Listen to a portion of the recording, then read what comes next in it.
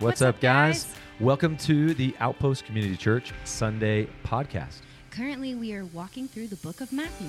And it is our prayer that these messages will inspire you to follow Jesus with all of your heart, soul, mind, and strength. And we're praying that you have a great week of worship. Enjoy.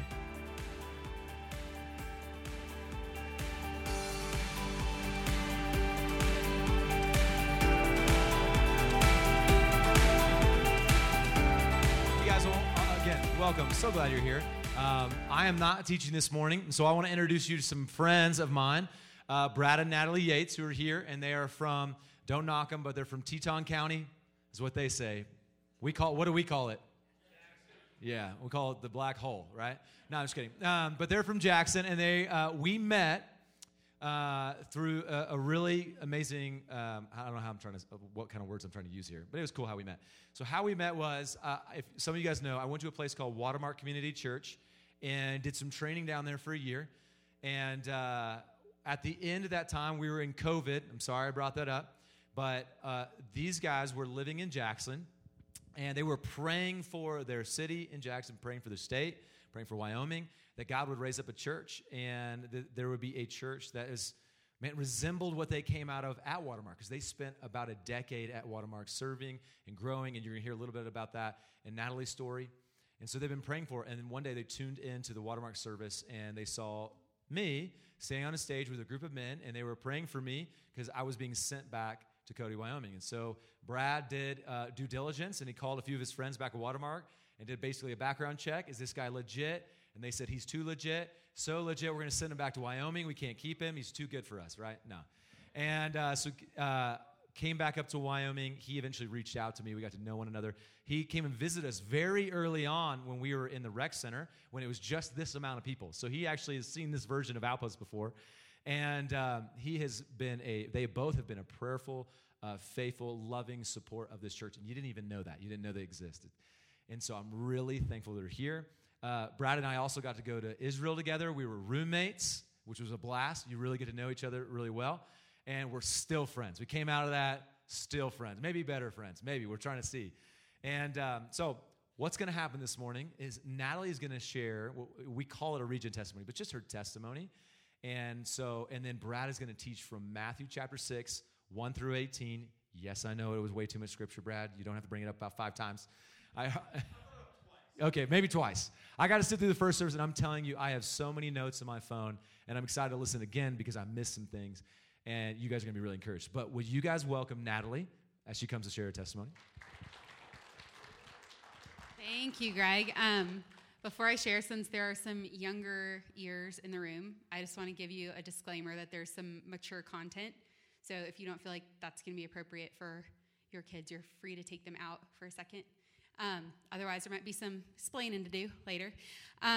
Okay, hi, I'm Natalie, and I have a new life in Christ.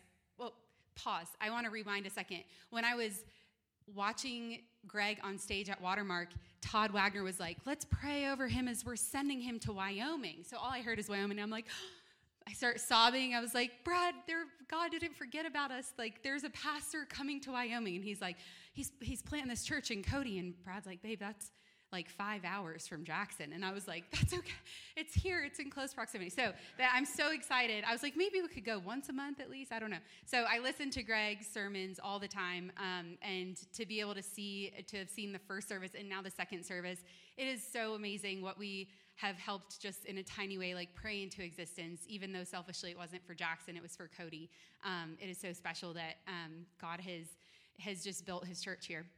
Hi, I'm Natalie. I have a new life in Christ, and I'm recovering from pride, perfectionism, and people-pleasing, which manifested in a secret life of an eating disorder, a lot of drinking, and promiscuity. Awesome. I was raised attending church on Sundays, but we were pew warmers at best. As I got older, my limited and very impersonal view of God only became narrower, and the Bible felt like an outdated rule book to me. As Paul would say in Romans 1, this summed up my teenage years. For although she knew God, she did not honor him as God or give thanks to him. She became futile in her thinking, and her foolish heart was darkened. Although she claimed to be wise, she became a fool, and God turned her over to the sinful desires of her heart. See, my self-destruction took root in college. It started with seemingly good things: academics, leadership, resume building, pursuing a career on Wall Street. After all, society rewards these things, and I had been well-conditioned to perform in high school. But these otherwise good pursuits became ultimate, and when they no longer satisfied, I turned to my biggest insecurity, which was my body. I grew up in the fad dieting culture of the 90s, and I was conditioned to count calories starting in the second grade. My body felt inadequate for as long as I could remember, and my insecurities were only magnified when I arrived on campus at the University of Alabama. Coming from Michigan, the girls were skinnier, prettier, tan, blonde, better dressed than anyone at my high school, so I immediately felt insufficient. Beauty became my objective the summer after my sophomore year. After 10 weeks of extreme dieting, I returned to campus in August, thin and perfect, and I was praised for my looks and body for the first time in my life. That's when it started. I loved the attention so much, I was addicted to it, so I lost a few extra pounds just to be safe. That's when it took control, and by Thanksgiving, I should have been hospitalized, yet I'd never gotten more attention in my life. I was offered a modeling job in New York and used it to pay my way for plane tickets to interview for Wall Street internships. I had finally achieved the perfection I was seeking, but I was so sick. I couldn't look in the mirror because there was nothing left, and I was no longer in control. You see, this is how the enemy works. I never saw it coming. He was so sneaky. I was lavishing in all the success and attention from otherwise good things. I never saw it as sin until it went too far. For the better part of my 20s, I became enslaved to this secret life of eating disorder and addiction to attention from men. I spent weekends at the bars and don't remember most of those nights. It was all entangled in the desire for perfection, the fear of loneliness, and the pursuit of love. But I was a functional addict. You would have never known. Everyone went to the bars on weekends, so it didn't seem like that big of a deal. I had a great career, lots of friends, bought my own house, had the best clothes. I pursued everything that the world told me would bring me happiness, but I was completely numb and hollow. As the Bible says, after desire has conceived, it gives birth to sin. And when sin is full grown, it gives birth to death. I was dead inside. I never sought clinical counseling or treatment. It was instead someone else's bold confession in the context of community that ultimately led to my recovery. It started with one friend who persistently invited me to church. At an urban Bible church in Dallas, I started to hear truth for the first time in a new way. Her courage and persistence opened that door. Eventually, she challenged me to stop chasing so hard after whatever it was I was seeking and to start praying for it. She had no idea at the time about the men or the eating disorder. All she witnessed was the drinking. At the time, I couldn't retell the last evening that I hadn't had a sip of alcohol. That night, I prayed for God to heal my eating disorder and to send me a husband. I had prayed in desperation many times before, but this time I had a sobering awareness that I had a major part to play in it. I committed to stop drinking, stop purging, and stop pursuing men. It was a rocky road trying to muscle through with self-restraint. You see, I was trying to do it on my own. I didn't tell a soul, not even that friend. And my perpetual failure to stay sober of these sins just pushed me deeper. Interlaced through this whole journey was my relationship with Brad. The first time we dated, we had 2 feet firmly in the world. There were no boundaries and lots of booze, and it lasted 3 months. The second time was in the midst of me accompanying my friend to church. At the same time, there were several guys in Brad's life challenging him to do some soul searching. He'd also begun to attend Watermark and joined a guys' community group. We tried dating this time with boundaries, but we still had 1 foot in the world, and it only lasted, again, 3 months. The third time we dated, I was white-knuckling this self-imposed recovery of which he had no idea, and he asked to date me with intention and try putting faith first. He told me I would have to attend church, read the Bible, and join a girls' community group. At first, I was put off that he would tell me what to do, but I was really so weary of doing things my own way that I gave it a try.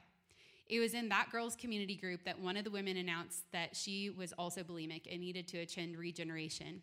I'd never told a soul, but that night, for the very first time, because of her courage, I confessed everything to her and began to surrender.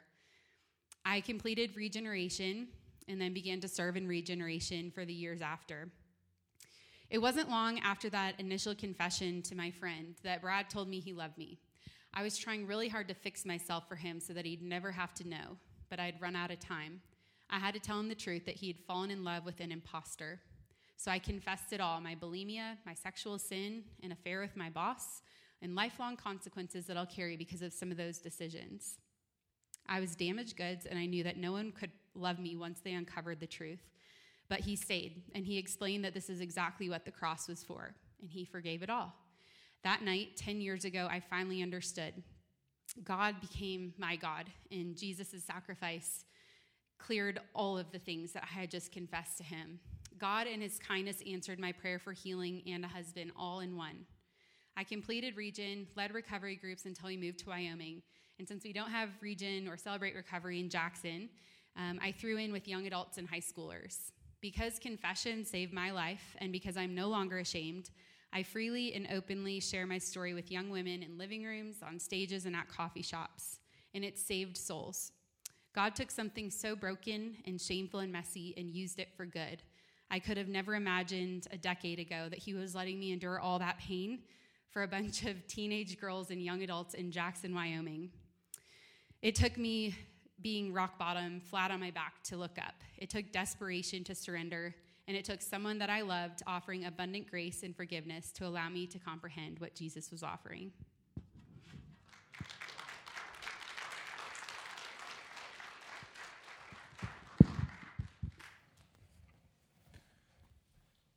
She's always a really hard act to follow. Better looking, more articulate, and her story's more emotional. Thank you, baby. So, as Greg and Natalie mentioned, my name's Brad. Let's all rise. We're going to read our scripture for today together. We're not standing because of any sort of cultish thing. It's just honoring God's word, all right? So, I'll read for us. This is Matthew 6, 1 through 18. Beware of practicing your righteousness before other people in order to be seen by them, for then you will have no reward from your Father who is in heaven. Thus, when you give to the needy, sound no trumpet before you, as the hypocrites do in the synagogues and in the streets, that they may be praised by others. Truly, I say to you, they have received their reward. But when you give to the needy, do not let your left hand know what your right hand is doing, so that your giving may be in secret, and your Father who sees in secret will reward you. And when you pray, you must not be like the hypocrites, for they love to stand and pray in the synagogues and at the street corners, that they may be seen by others. Truly, I say to you, they have received their reward. But when you pray, go into your room and shut the door and pray to your Father who is in secret. And your Father who sees in secret will reward you. And when you pray, do not heap up empty praises as the Gentiles do, for they think that they will be heard for their many words. Do not be like them, for your Father knows what you need even before you ask him. Pray then like this: Our Father in heaven, hallowed be your name. Your kingdom come, your will be done, on earth as it is in heaven. Give us this day our daily bread, and forgive us our debts, as we have also forgiven our debtors. And lead us not into temptation, but deliver us from evil. For if you forgive others their trespasses, your heavenly Father will also forgive you. But if you do not forgive others their trespasses, neither will your Father forgive your trespasses. And when you fast, do not look gloomy like the hypocrites do, for they disfigure their faces, that their fasting may be seen by others. Truly, I say to you, they have received their reward. But when you fast, anoint your head and wash your face, that your fasting may not be seen by others, but by your Father who is in secret. And your Father who sees in secret will reward you. Sorry. Second service thing got me. Greg did say this was the better looking, more attentive service, so it's proving to be accurate. We're going to talk about prayer as one of our topics for today, so I'd be remiss if I didn't open with praying for my time in walking through this today. Father, you and I have talked a lot this week about this message, and I pray that you will be in this, that your Holy Spirit would fill this room. I pray that you would tell your people what you want them to learn, and that if I bring anything that's not of you today, that it would pass unnoticed and go in one ear and right out the other. God, you be glorified in this. May we make much of Christ. Amen. So, I'll open with a question, which is, who is the smartest person that ever lived? And I'm not fishing for compliments here, but the answer is Jesus. And Dallas Willard, who himself was a very smart person, was the chair of philosophy at Southern Cal.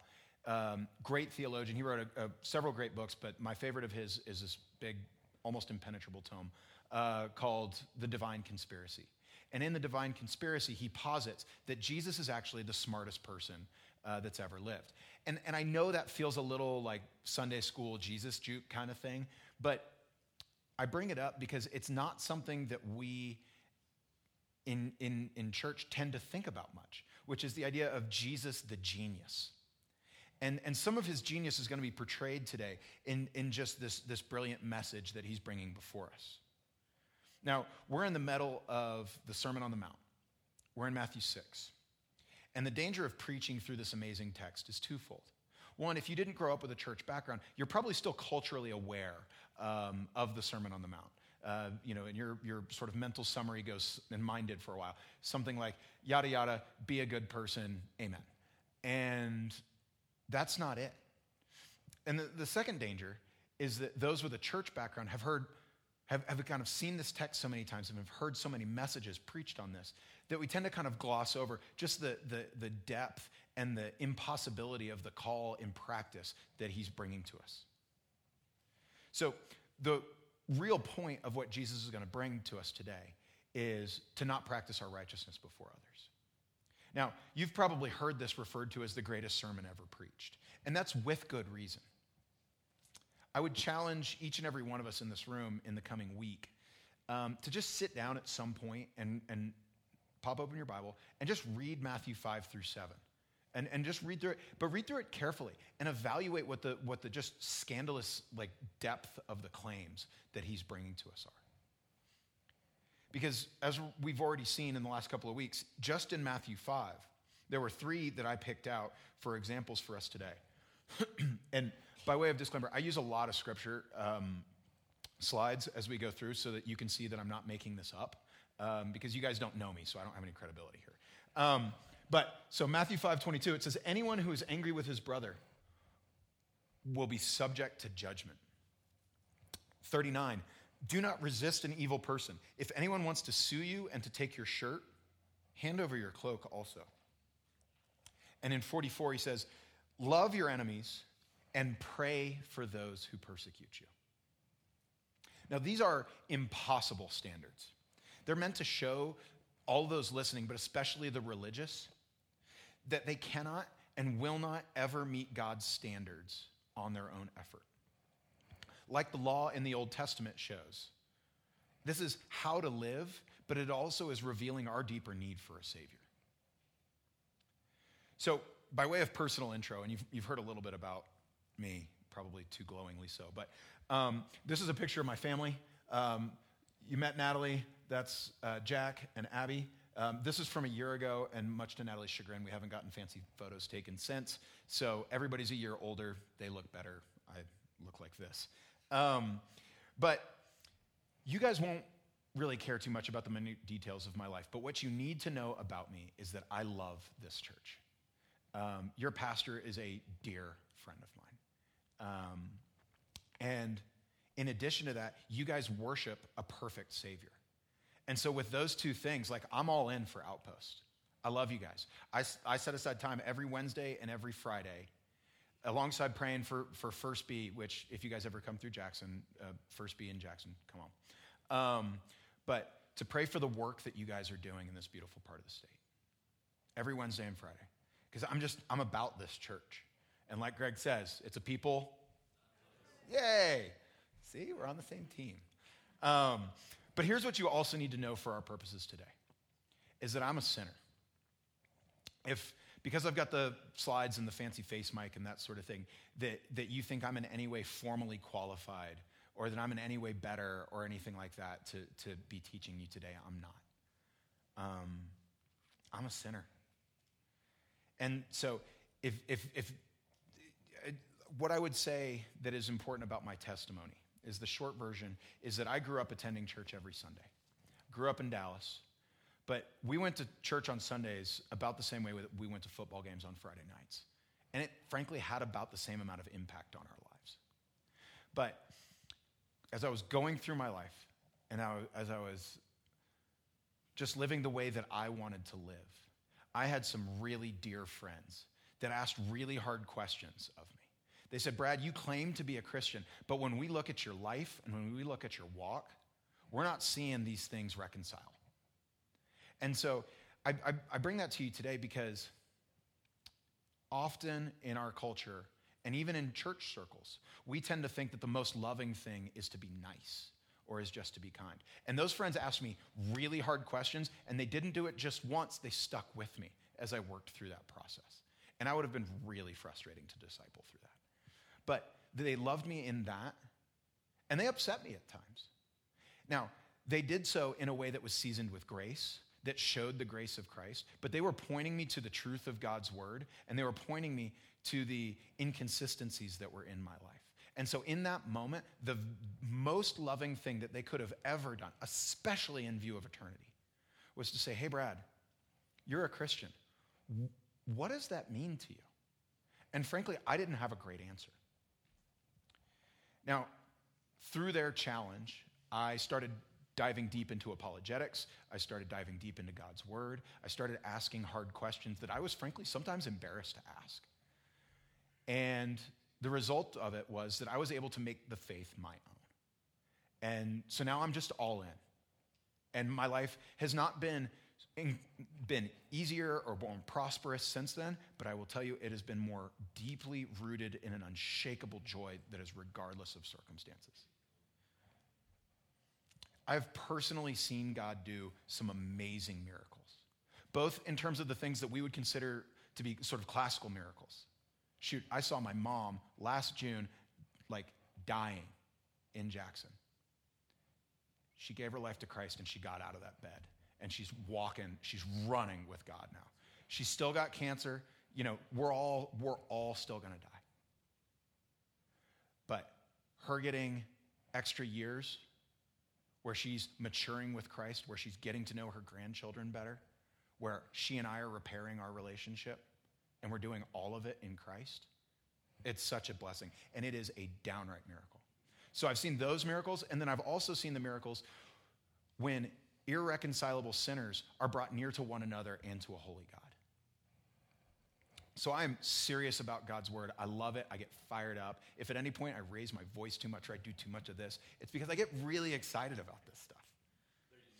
Yeah, that's probably fair. I don't have the glasses, though. But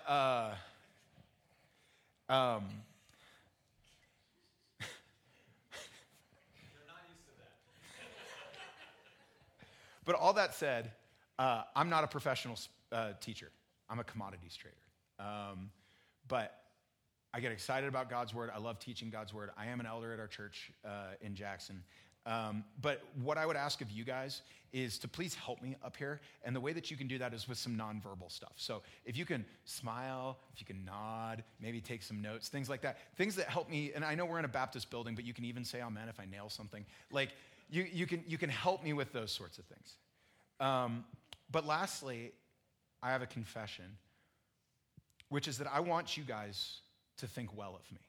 I want you to think that I am intelligent, that I'm articulate, that I'm handsome, that I'm a little funny, like all of these things.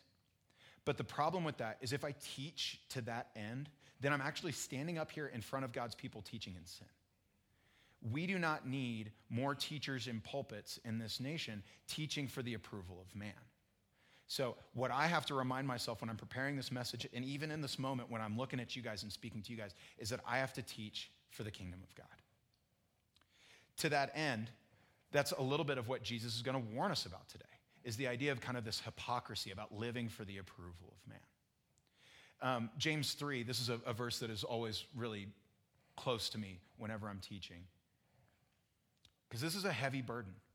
And it says, my brothers and sisters, take note of this. Not many of you should become teachers, for you know that we who teach will be judged with greater strictness, greater harshness. And that's a heavy burden when I approach this. And I know that's something that Greg takes very, very seriously. So while you're more than likely to forget about me in the coming weeks, My job today is to spur you on to the love and good deeds that the writer of Hebrews talks about in Hebrews 10. So my job is to help you have that great week of worship, to remind you of God's truth. Not because I'm more brilliant or I'm teaching you anything new, but I'm just reminding you of the truth so that you can go forth in love and good deeds.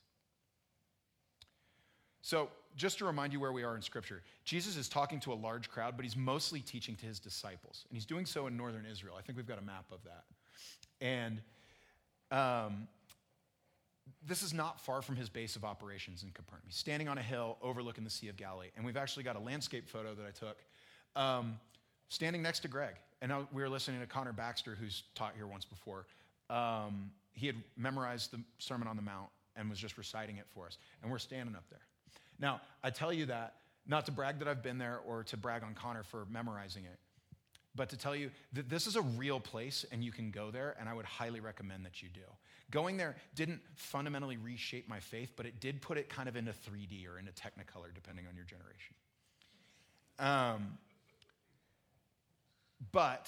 So that's one point that I would make. And the second point is if you do go, have a better roommate than I did, which is that goofy guy. That's actually the spot where we believe they took Jesus to throw him off the cliff. Like, it's you walk through there, and it's just like every spot. You're like, oh, and this happened here, and this happened here. It's amazing. I'll let Greg get you fired up about that.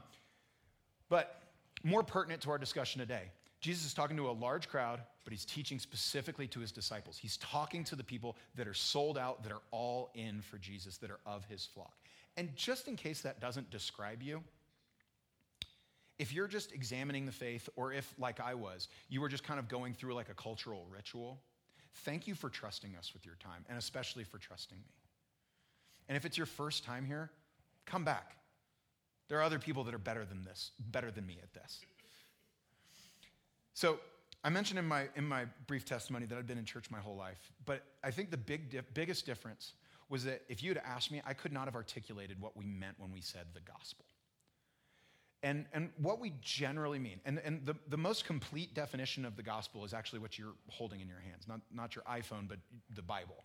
Like, that is the complete version of the gospel. So when we refer to it as the Gospel of Matthew, we're talking about the entirety of the works that God has achieved through his eternally begotten Son, Jesus, and how it's recorded in Scripture. But we also have these shorter versions of what we're talking about. And so, to me, this is that you and I are both sinners, that we are completely irreconcilable to a holy and perfect God, that we were actually, if we were to be in his presence, it would destroy us because of his inability to be in the presence of sin.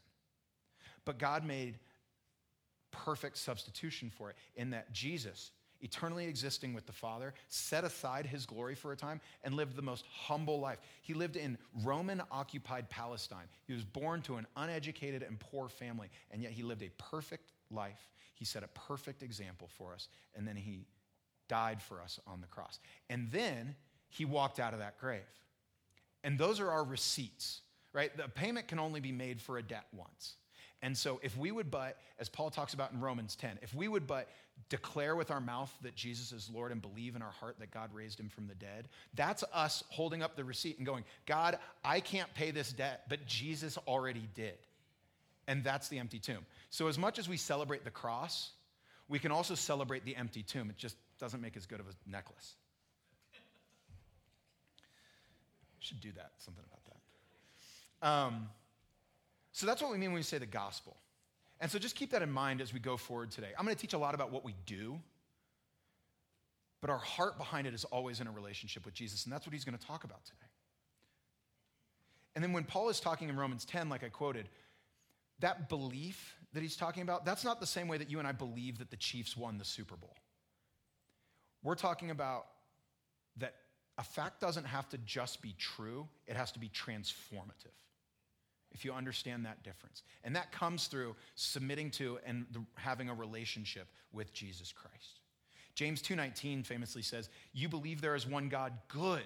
Even the demons believe that and they shudder. Demons have perfect theology, but they still rebel against God. Let that not be said of us. So one of my other favorite summaries of the gospel is from Tim Keller. And he says that we are more sinful and flawed in ourselves than we ever dared believe. Yet at the very same time, we are more loved and accepted in Jesus Christ than we ever dared to hope. So Jesus today is going to talk about beware of practicing righteousness before others. That's our big heading for today, and then he's going to do 3 subheadings underneath that also have a pattern to them. So Jesus is going to discuss 3 things under that subheading, or as subheadings. It's going to be giving, praying, and fasting. The implied assumption here for all of us that follow Christ is that we will do these things. Jesus does not say if you give, pray, or fast, but he says when, and then he's telling us how. Now let me reframe that. Because one of the things that I wish I had known early on is that the most miserable people on earth are not the secular, but they're the religious. If you do not have a relationship with Jesus and you're trying to white knuckle, like my wife talked about earlier, if you're trying to white knuckle your way to righteousness on your own, you will fail, and when you fail, it will be spectacular and not in a good way. It will crack your worldview or maybe just even make you a jerk, which is how I dealt with it. So I'm kind of giving you today's biggest takeaway right here up front. We're doing dessert first today, which is that this is not a performative relationship. It is about what we believe, not about how we behave. Now, if you have right belief, it will change how you behave, but we cannot put that cart before the horse. Does that make sense? Let's practice a nod all right, great. So Jesus is going to lay out a pattern here. He's going to say, don't do this, don't do X, Y, and Z for public praise like the Pharisees do. For they have received their reward in full. 3, instead, you practice righteousness for the sake of your Father in heaven who justifies and will justify you. So Jesus uses the term here generally when he's referring to the sort of the enemies of this as hypocrites. And it's important for you to know as you're reading your Bible that we have adopted that term hypocrite culturally to mean kind of more Jesus's meaning. But when Jesus says that, it's a kind of a creative slight because he's referring to Greek play actors. Hypocrite was a real job. And so this is somebody that's holding up a mask, but it has something totally different going on underneath them. So again, it's been really well said that church, or in this case, righteousness, it's a terrible hobby. It takes a ton of time. I'm not that entertaining. And it's like, this is not a good hobby. But if this is the fundamental changing fact of your life, then it brings so much joy that you can't imagine life without this church. A.W. Tozer has a famous quote that what you believe about God in any given moment is the single most important thing about you. And so we have to remind ourselves constantly of the truth. And that's why most of you probably have a background in church. You're here on a Sunday. It's nice outside for the first time in like 6 months. But it's why I remind not just the unbelievers, but the believers about the truth of the gospel, because we have to remind ourselves of that all the time. Okay, so let's talk about giving real quick. So Matthew 6, verses 2 through 4. Now, you don't know me. I don't have any credibility here, aside from the fact that Greg gave me too kind of an intro. But so I want to make clear that this is not a money grab. I'm not reaching for your wallet. I don't care what you do with your money. I only care about it insofar as you are a brother or sister of mine in Christ. And Greg doesn't care about what you do with your money, only insofar as he's a brother or sister in Christ, and that he has to answer for you. Tricky doctrinal question. We'll get to that one. Or you will, actually. But God cares about what you do with the resources that he has entrusted you with. And that's why Greg cares. That's why I care. So the really simple summary of what I'm going to unpack here around giving is that God does not need your money. He's God. But he wants your heart. And if God has your heart, you are going to steward your resources in a way that is going to glorify him. And this is really important to think about because Jesus talks more about money than about any other single topic in the Bible.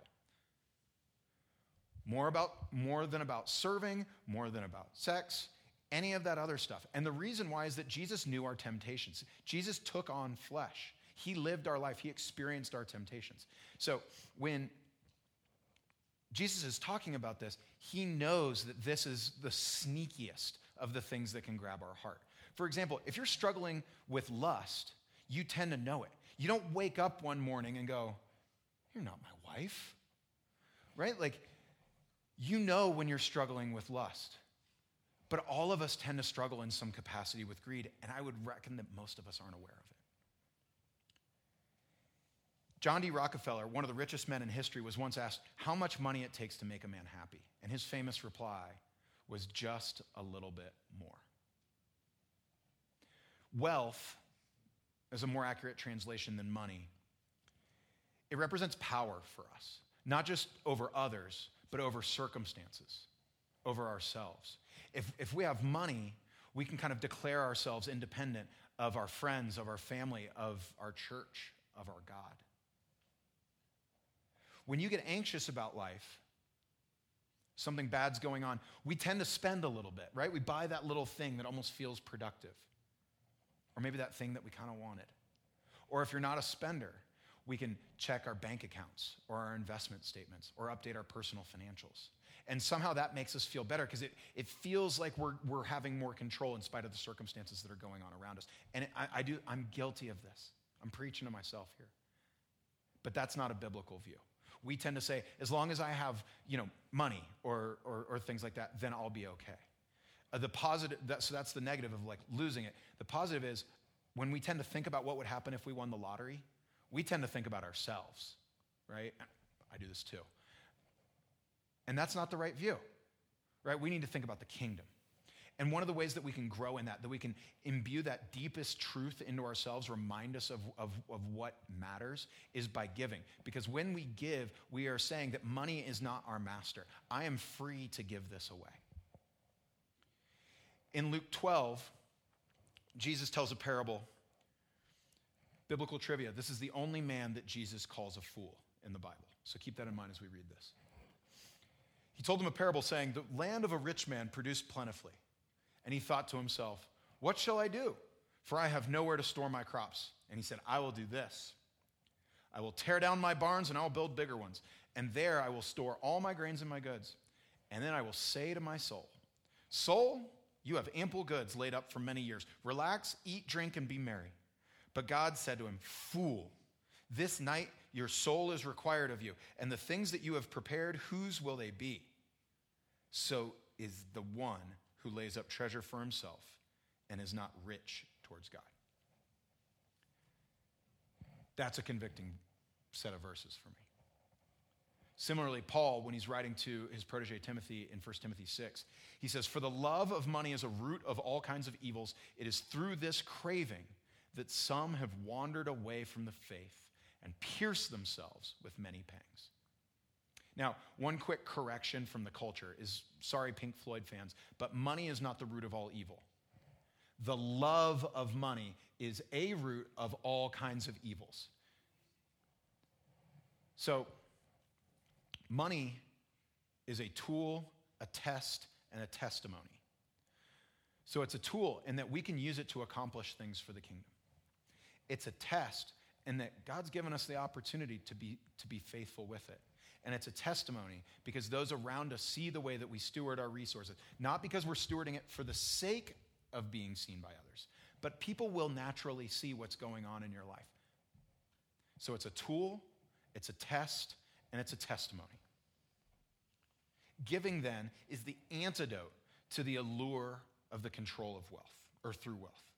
Now, a biblical definition for giving today is that giving is a financial or material expression of obedience, gratitude, trust, and joy. So, 4 things about giving. We know that it's to be a priority, i.e., this is the idea of first fruits. We know that it's to be done proportionally. When your resources increase, does it increase your standard of living or does it increase your standard of giving? So we want for it to increase our standard of giving. Third, it should be sacrificial. It should affect your lifestyle. It should cost you something. And fourth, it should be done cheerfully.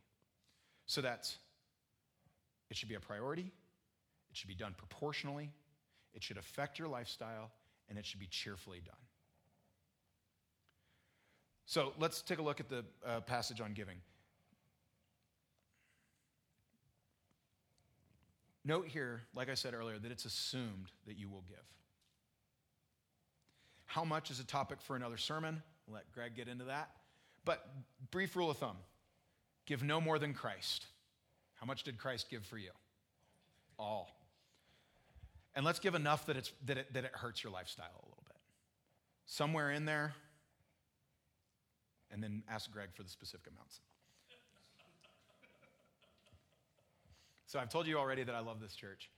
We are, Natalie and I are supporters of this church prayerfully as well as financially. Now, according to this text, in telling you that, in a way, I'm actually like forfeiting my eternal reward that might come from supporting this church. I'm willing to do that today as a means of encouraging and exhorting you guys. And if you want to dig into the tricky doctrinal issue of like how does God reward people eternally, you can email Greg at outpostcommunity.org. But what Jesus is really warning about, yeah, that's right. What Jesus is really warning about is he's warning about public giving. So don't try to be seen giving publicly. Don't get your name put on buildings. Don't try to foster this general air of generosity in the community. Give for the sake of the kingdom. You have to give with a kingdom-oriented goal. Okay, so moving on, that's giving. Let's talk about prayer. Prayer is similar to giving. It's assumed that you will do it. The difference here is that Jesus gives us a perfect model for prayer. But he gives us a couple of quick warnings on what not to do regarding prayer. First, he says, don't pray in the public square and in the streets to show your righteousness. We know from the rest of the Bible, this is not a prohibition on praying together corporately. It's okay to be seen praying. It's about the heart. But I will say that if your only prayer time is together with people at meals or in corporate worship, that's a good heart check on where your relationship is with God. I'm not questioning your salvation. I'm saying give yourself a good check. Why am I not being drawn to spending time in intimacy with God? Because that's what prayer is. Prayer is an opportunity to experience intimacy with our Creator and Savior. Second, he says, don't heap up empty praises. Now, we're going to read the Lord's Prayer together in a minute. But you know how long it took God in the flesh to teach his disciples how to pray? About 20 seconds. So we can keep that in mind the next time we go to a prayer meeting. Does anybody else here get intimidated praying out loud in a prayer meeting? Okay, just me? Great. But what's funny is we don't have to hold court for 10 minutes when we're going to pray authentically to our God. Like I said, the Lord's Prayer took 20 seconds. Similarly, we also, while we're on the topic of praying in groups, we don't have to pray fancy. We don't have to start speaking like we're Rhodes Scholars. We don't have to pray like we're Shakespeare. We don't have to pray in the King James Version just for God to hear us. Pray authentically. Matt Chandler famously says, pray what you've got. Pray what's on your heart. And I just love that. That's how to get better at praying. Go to God and go, God, help me pray better. That's a prayer that God's going to honor. Help me pray more. Give me a heart that wants to pray more. That's something that God will answer. Okay, all rise. We're going to read the Lord's Prayer together. Now, before we get into it, don't just read it. We're trying to practice. We're trying to grow our prayer muscles here. So as you read the words in the screen, and we're going to do it all together as if it's a high liturgical church, but pray it. Remember who you're talking to, because you're not just talking to the people next to me, and you're sure as heck not talking to me. Our Father in heaven, hallowed be your name. Your kingdom come, your will be done, on earth as it is in heaven. Give us this day our daily bread, and forgive us our debts, as we also have forgiven our debtors. And lead us not into temptation, but deliver us from evil. First service, they did the thing with, for thine is the kingdom and the power of the glory. That's a different version. Great job, 11 o'clock. They're better looking and smarter. And the people that did double duty even more so, just to cover my bases there. Remember, I'm not preaching for public approval or something. So I promised earlier that we'd cover some basics on prayer. What is prayer? The smartest men in the history of the faith have dedicated tons and tons of time to talking about prayer. And I'm covering this in about 5 minutes. So give me a little grace if I'm not covering sort of your favorite aspects of prayer. But when I'm working with people on praying more, and this is something that I found very effective in my own life, I have 2 models. One is either the ACTS or CATS model, depending on whether you start with confession or adoration. So that would be, do we have that? Yeah. So adoration. So how to pray for adoration for God. This is recognition of who God is. This is giving us a right view of God. God, you are holy. You are the creator of everything. You sent Jesus for us, and yet you take care of me? God, who are you? And how can I glorify you better? That's adoration. That's a right view of God. Confession, then, is a right view of ourselves. God, I am struggling with material thoughts. I struggle, and this is Brad talking, I struggle anytime my comfort or my illusion of control is threatened. That's what makes my blood boil up. God, I also will confess that in the last week, I was harsh with my children, and I didn't give my wife the time and conversation that she deserved. That's confession. Now, there's an old rule of thumb that if you want to be forgiven your sins, confess to God. If you want to be healed from them, confess to your brother or sister in Christ. And I love that. But we need to do both. So that's confession and prayer to God. Thanksgiving, then, really healthy habit. And this is a little self-helpy, but write down in your quiet time 5 things that you're grateful for that day, that you are acutely aware of in that moment.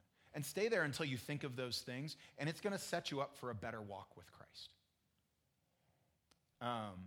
So that can be, in lieu of adoration and confession, God, thank you that you forgive me of those sins, of this dirty, selfish heart. Thank you that you've accomplished something for it. Thank you for my wife, for the way that, and so make them specific, right? Don't just say, thanks for the house, thanks for the wife, thanks for, the older of the 2 kids, thanks, like that sort of thing. Like, pray specific ways because you're praying truths in yourself. The main point of prayer is to shape our hearts to be more like Christ, to make us want more of God. Now, so that's the first models, is ACTS or CATS. Oh, and then supplication. Supplication is what we do naturally. Supplication is, God, can you do this? God, will you do this? God, show me this. What I would encourage you with supplication is make sure that it's kingdom focused. James writes that we pray and we don't receive because we pray to spend it on ourselves. Pray instead with a kingdom mindset, and God will answer those prayers.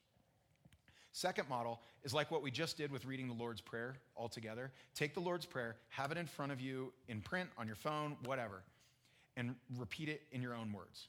So, our Father in heaven. Pause.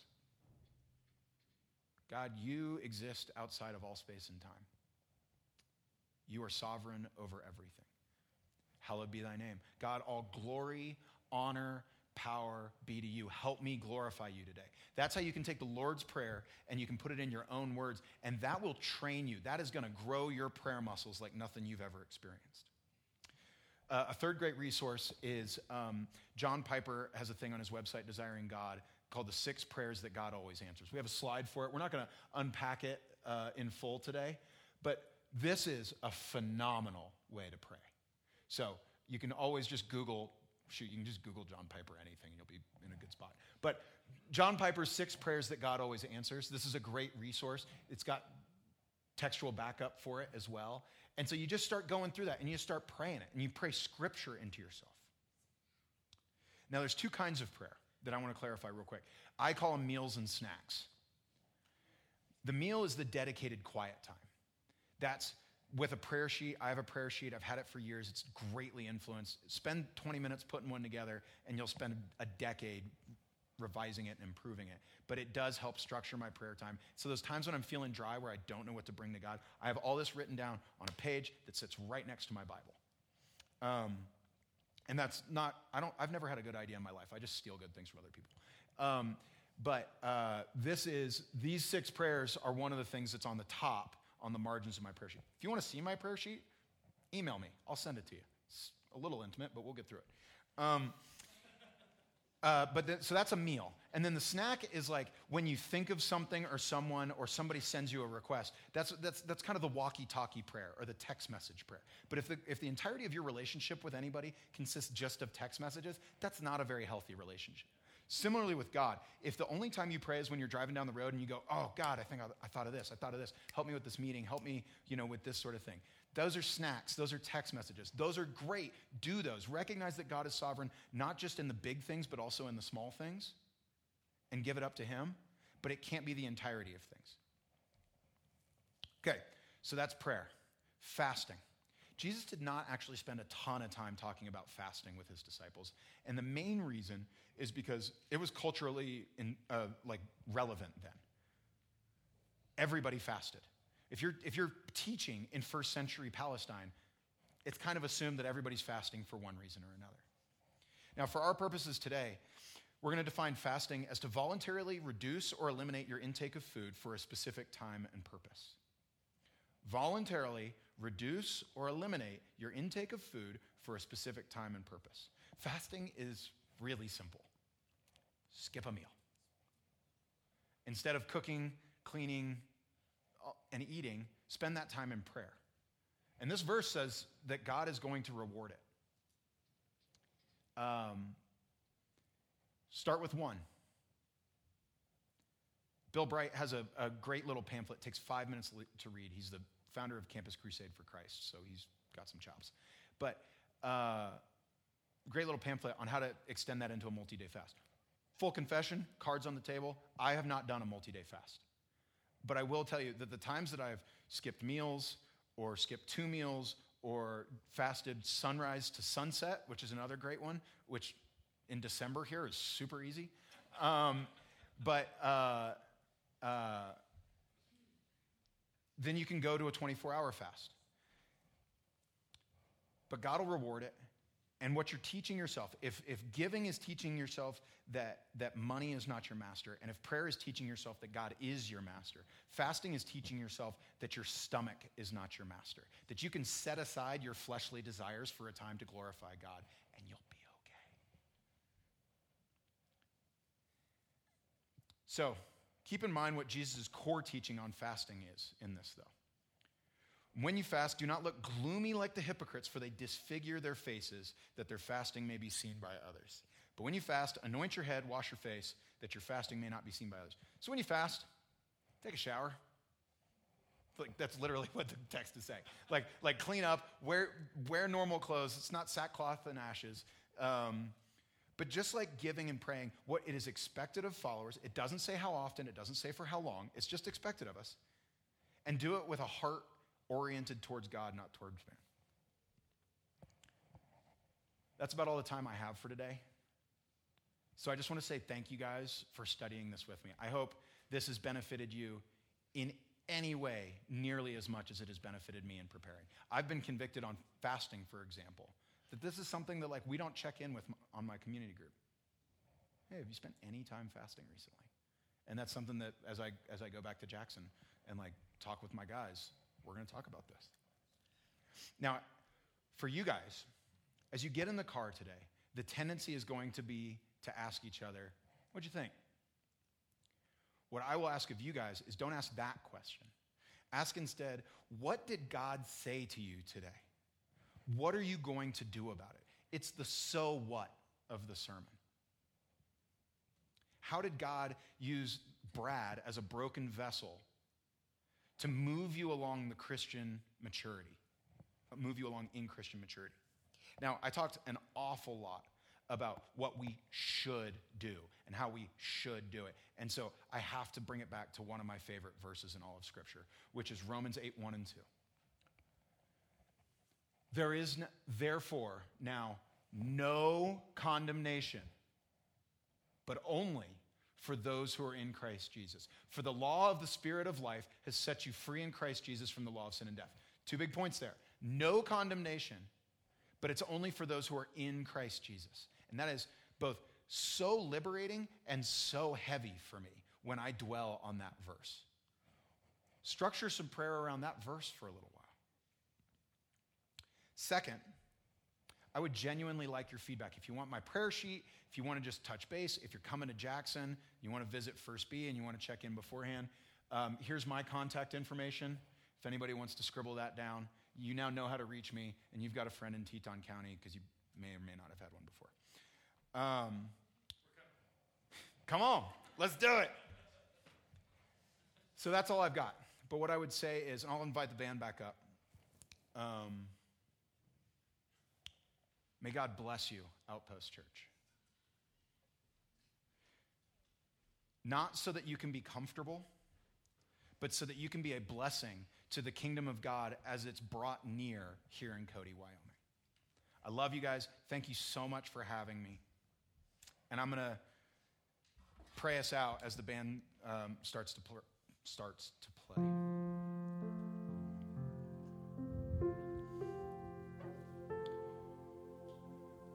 Father, I pray that none of what we do here would be performance-oriented, that we would not do anything for the approval of man, but that we would do it in sight of you, a holy, eternal, and sovereign God.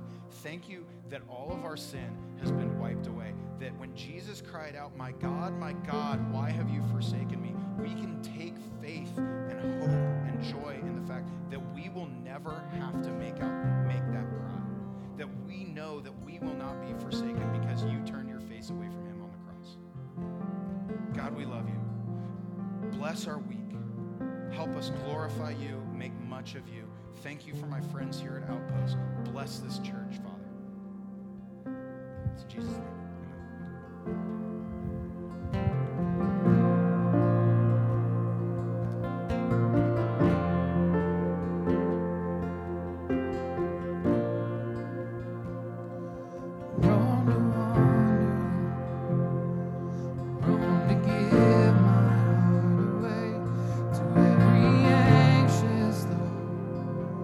Every lesson,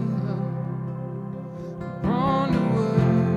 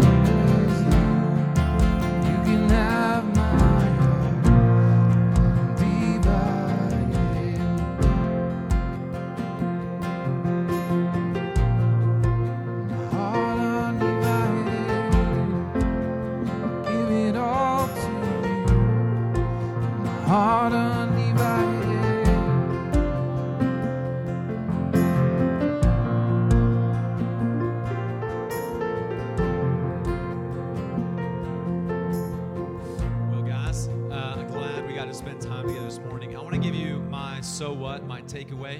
It's something we always want to end a service with and encourage you to do. But my takeaway, guys, is just the genuine sincerity that Jesus calls us to is so cool. And sincerity just basically means, when you see it in the Bible, it just means it's singularly focused, not double-minded. And everything that we talked about today, as Brad just showed us, is that God is calling us to be sincere, not doing things just so we can get some other thing, not being a hypocrite in that we show one face, but behind the scenes we're really somebody else. But that Jesus is inviting us into just being genuine and living genuinely with one another. In the way that we give, in the way that we pray, in the way that we fast and relate with God. God doesn't want some made-up version of you. He wants the real you. And the reality is he already knows who you are, and that's encouraging for me. And I love it because it reminds me that my Savior is genuine, and he is sincere. He's not trying to rip me off. He's not trying to sell me something. He's not just trying to take my food and my money. He's not trying to just take my time as I talk to him. He genuinely loves me and cares for me and wants me to have a thriving relationship with him. And I love what Brad said in the first service and in the second, that there was a hole that he had in his heart, and he had a lot of the things of the world. It wasn't until he finally got real about what was real in his life that he began to see Jesus for who he really was. And guys, I want to tell you, that's what he's inviting all of us into. And if some of you in this room, you are believers and you've been following Jesus, and he is continuing to show you those places, right? Like showing me. And I want to just encourage you to keep taking steps of sincerity. It's I want to really be about what I say I'm about, and I need other people to help me. And I want to tell you this. If you are in here and you don't have a relationship with Jesus, I don't care how old you are, listen. God is not trying to rip you off. He is trying to set you free. And he's being honest with you. And so if you want to take a step into a relationship with Jesus and find out honestly how good it really is to know and love Christ, man, it simply comes down to one simple thing. And listen, every one of you can do it. It's just if you believe in Jesus, you will be saved. That's all the Bible says. It doesn't say you got to attend some church. You don't have to look good. You don't have to dress nice. You don't have to be intellectual. You don't have to have a lot of money. You don't have to give a lot, fast a lot, pray a lot. You just simply have to say, this man Jesus I believe in. He's not just a good guy. He is the guy, and I want to follow him. And if you say that and you commit to him, that's how you get saved. And then he'll help you, and we would love to help you know how you take the next steps now if you believe in Jesus. So if you want to have a conversation with somebody, I live to have that conversation. So you can come on up after we're all done. I'll be up here. I would love to be your friend and talk to you about that. If you came with a friend, ask them about it. If they have a relationship with Jesus and they've inspired you, man, ask them. And let's be a group of people who go and seek the welfare of the city like Jesus would if he lived here. Amen? Let's have a great week of worship. Friends, cannot wait to see you next week. And be sure to thank Brad for being faithful and sharing. I am blessed with amazing friends. But you guys have a great week. We'll see you next week.